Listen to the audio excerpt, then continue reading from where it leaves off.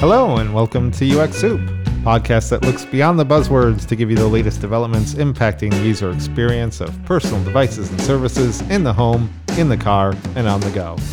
As always, UX Soup is sponsored by Strategy Analytics, a global research and consulting firm providing our clients with insights, analysis, and expertise. I'm Chris Schreiner, and I'm joined today by my co-host Lisa Cooper. Hello. So we are in exciting times for healthcare UX research, as consumer devices can capture more and more health-related data, and medical devices are becoming more connected, providing a wealth of health data to help physicians better care for their patients. So Lisa, you recently published a report about monitoring health and wellness remotely. And so we wanted to talk a little bit about that on our podcast today. So Lisa, I guess first, let's talk into a bit more about the benefits of remote monitoring for health and wellness. Yes. So there's many benefits to this. First, we have early diagnosis, where these algorithms that take information from health data that's collected by wearable technology, such as smartwatches or patches, they have the potential for early diagnosis for various medical conditions. So that can save not only in healthcare costs and also help patients to take control of their own healthcare. Yeah, this is like the number one thing. I would love to have my smartwatch or some device that I have on me tell me that I'm sick or tell me that I'm coming down with something or have something before I know it. Yeah, acute or chronic, any sort of disease or just short-term illness. I mean, wouldn't that be amazing? And then you could take care of it before it became a real problem or got to a really severe stage. There's also, with remote patient monitoring, so another benefit of this, medical practitioners, they're able to monitor patients remotely in real time. There was an aspect of that was happening during the peak of the epidemic. Also, medication notification and management. So wearable devices, they have the potential to help patients to take medications on time and monitor their vitals so that they know when and how their medication should be taken, and to inform medical professionals or caregivers should the patient fail to take their medication. So I know this is a big problem for caregivers and doctors in making sure that patients take their medicine. It's so easy to forget to take medicine. And to have any kind of reminder, but one that is kind of tied into, sensors on your body, because maybe it's sensing that, that condition is worsening because the medicine's wearing off, and therefore give you the reminder. Yeah, anything like diabetes there's some conditions such as Parkinson's, you could be reminded to take your medication. In the future, there may be sensors that could detect certain imbalances in various parts of the body. Yeah, there are medications that you take as needed, like certain pain medications, and they kind of have something that can predict when it would be a good time to take it before that condition worsens to where you go, oh my God, I need to take it, and then have to wait. I think that would also be helpful. Another advantage is sharing medical information. Not only can this data be analyzed for those kinds of purposes, but also this would help us share data with your doctor more easily, so that they have all the information at their fingertips. So that's really, really helpful for people, because often there can be issues with sharing information. Yeah, how are doctors, how open are they to this kind of thing? Are they like, oh, wow, this is very helpful, or, it's not necessarily FDA approved and therefore I don't care, or it's maybe a good signpost, or I'm going to rely on this? Kind of where are they? With doctors, obviously there's going to be a variety of responses to it depending on what their specialism is. What they care about essentially is that they get important information at the right time. They don't want reams and reams and reams of data. Yeah. And that can be the trick right now. And they also want accurate data. So it's very important to them to either use devices and sensors that they trust in terms of the brand and so on, that they know is accurate, that will deliver the information that they need when they need it. So it's a complex situation that obviously device manufacturers and healthcare practitioners and all of the relevant stakeholders in this field are working on. But currently sharing information, I mean, you either email something through a portal in America at this time. You may be able to do it through an app that's related to some sort of device that you have. But then there are issues with integrating that into their electronic medical records. And then, of course, with the UK, they have their whole National Health Service, which will have a whole different system. So it's a very complex field. Another major advantage is the ability of seniors to manage their care. This is for people who want to age at home. They want to be independent. They really don't want to be in the medical system. They want assisted living or... Yeah, they want to stay as independent as possible. So especially people that suffer from multiple conditions, having the ability to remotely be monitored and to share their information with their healthcare provider and to help them manage their medications and conditions, this is essential for that segment of the population. So I had mentioned that it's an exciting time because we have all of these wearables and patches and things that consumers can go and buy to monitor their health, while at the same time we have the healthcare industry getting a lot better at providing connected devices to patients to collect data and send it to their physician.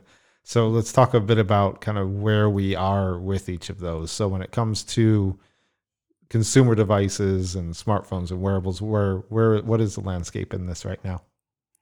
So smartphone manufacturers, they've sort of gone away from integrating their sensors in their phones for the large part. And instead, they seem to have smartphone-enabled dedicated devices, something like a blood pressure device that is then connected to the phone through some sort of app. Or some sort of wearable patch. People with diabetes will perhaps wear a patch that then connects to their phone. So that seems to be what's happening in terms of smartphones. And the reason for that is, partly the reason for that is because, you're very limited by what smartwatches and smartphones can sense and measure. And they also need to provide accurate information that can be used by the healthcare practitioner. So this is sort of what we're seeing with smartphones. They're more connected to dedicated devices.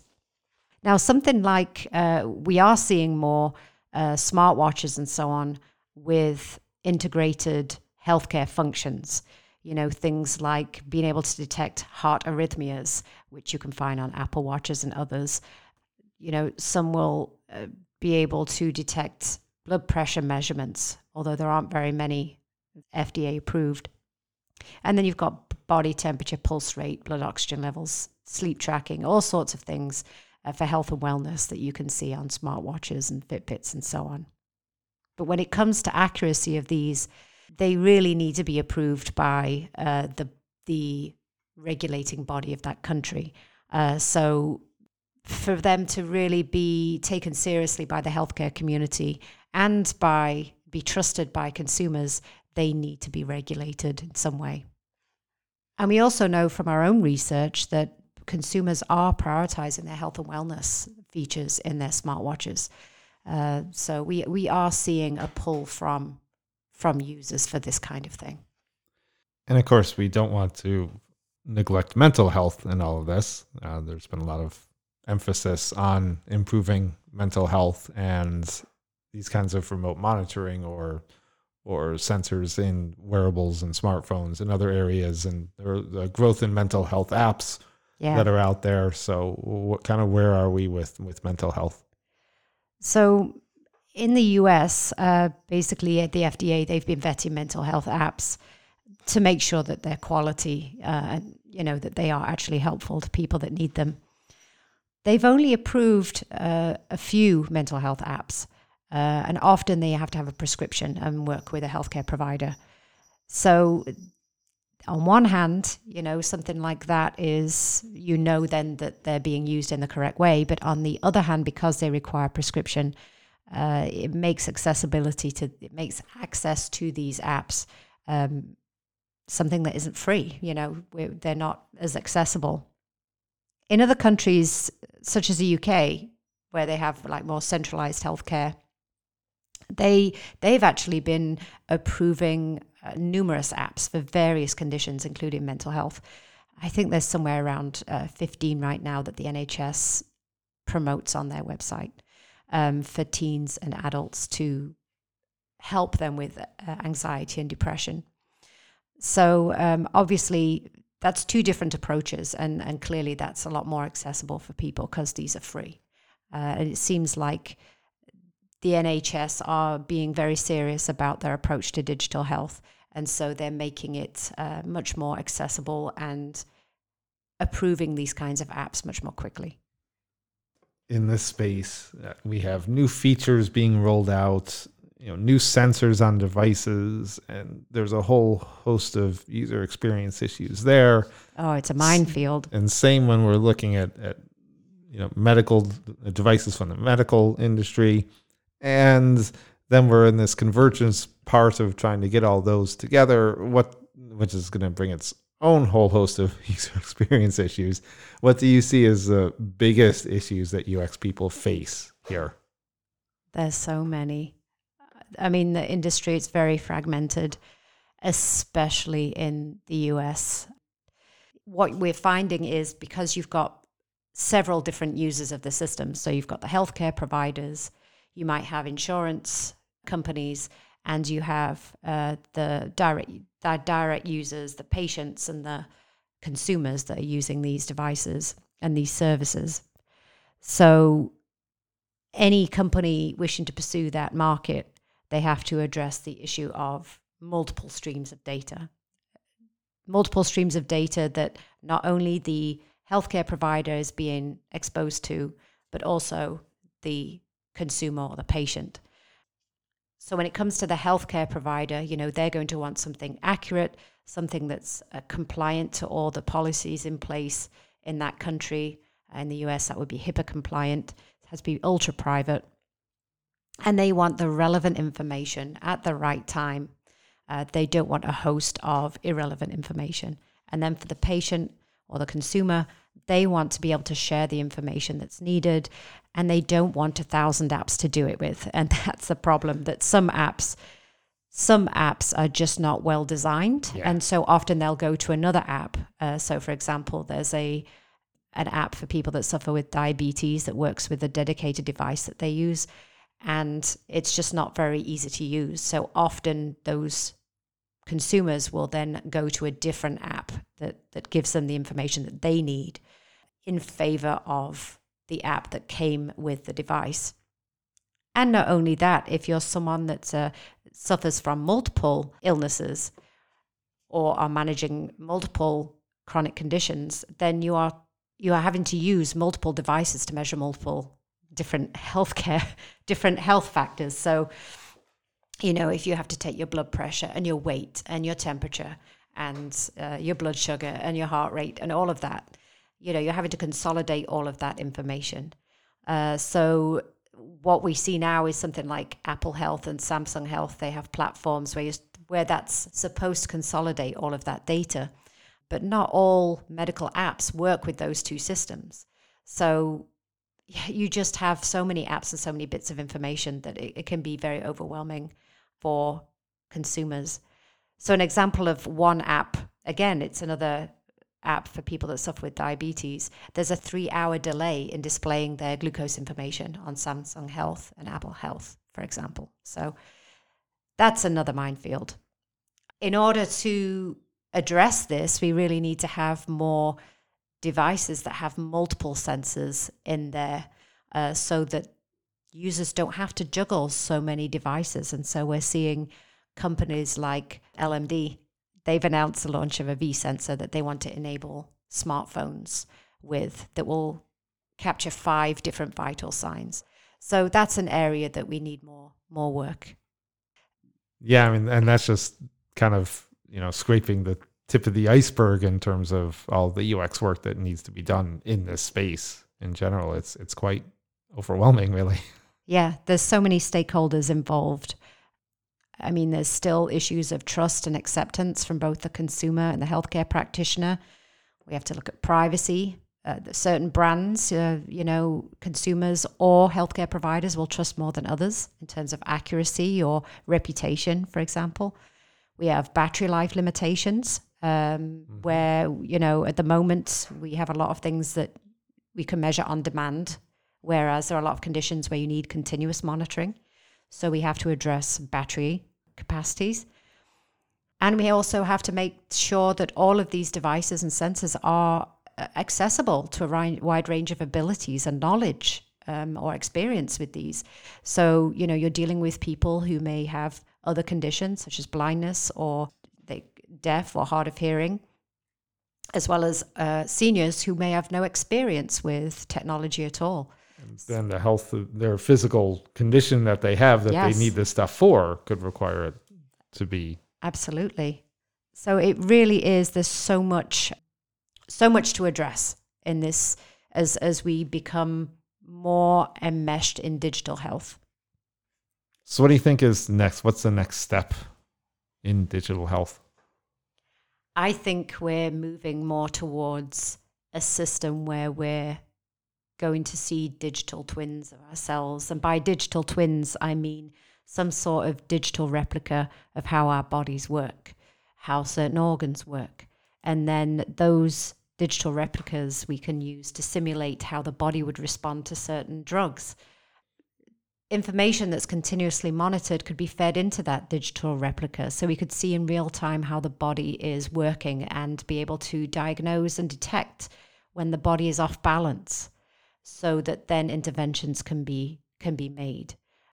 So in medical terms, this would be called personalized medicine.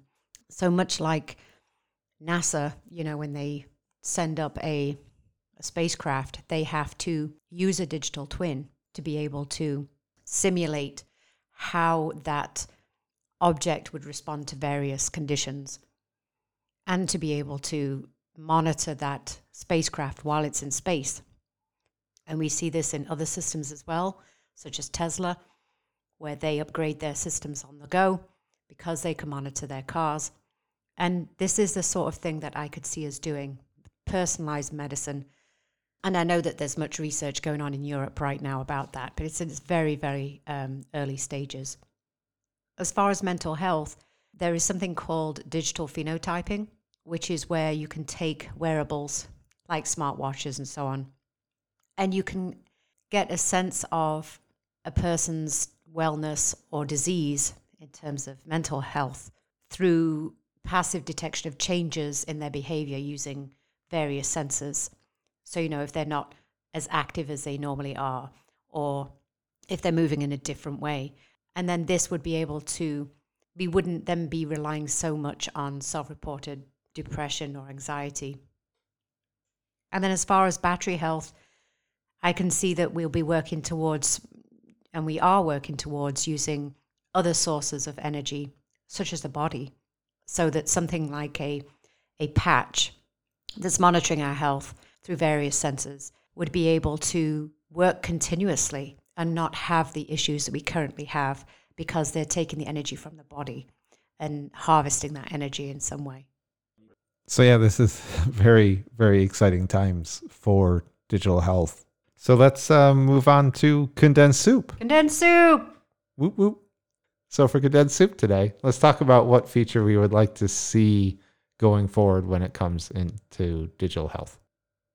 I think it would be really, really nice to have something that would be able to detect imbalances of the brain and be able to predict when that happens, and to be able to monitor conditions that are associated with mental health and wellness. So, for example, I think about friends who suffer from conditions such as Parkinson's, where being able to monitor their brain chemistry is very important, being able to know what medications to be able to use and when, whereas often it's sort of a guessing game. There's more art to it than science. Yeah, I am right there with you on that. I would love to see that. And for me, if I'm not going to say that, I guess the other thing I would say is, as I've mentioned, early detection. Like I know that there are some smartwatches or fitness trackers that have said that they'd be able to detect COVID about 24 hours before they start feeling symptoms. And, in a case like that, in the middle of a pandemic, where you can then get that early warning before you even realize anything and go into isolation so you don't get other people sick, to be able to have that for other conditions in the future, I think it's just mind blowing what the impact that's going to have just on personal health and getting treatment and in reducing healthcare costs overall. Yeah. It's a great field, and I'm really excited to see what happens next in it. All right. Well, if you have any questions about remote health and wellness monitoring, digital health, UX in general, or just to send us any questions you may have, you can email us at uxsoup@strategyanalytics.com. The show notes on our podcast website, which is ux-soup.com. It has links to our work in digital health, and there you can also connect with each of us on LinkedIn. A reminder that UX Soup is sponsored, as always, by Strategy Analytics. Check out the latest user-focused insights in mobile, automotive, and the smart home by visiting strategyanalytics.com. Thanks for joining us. Bye for now.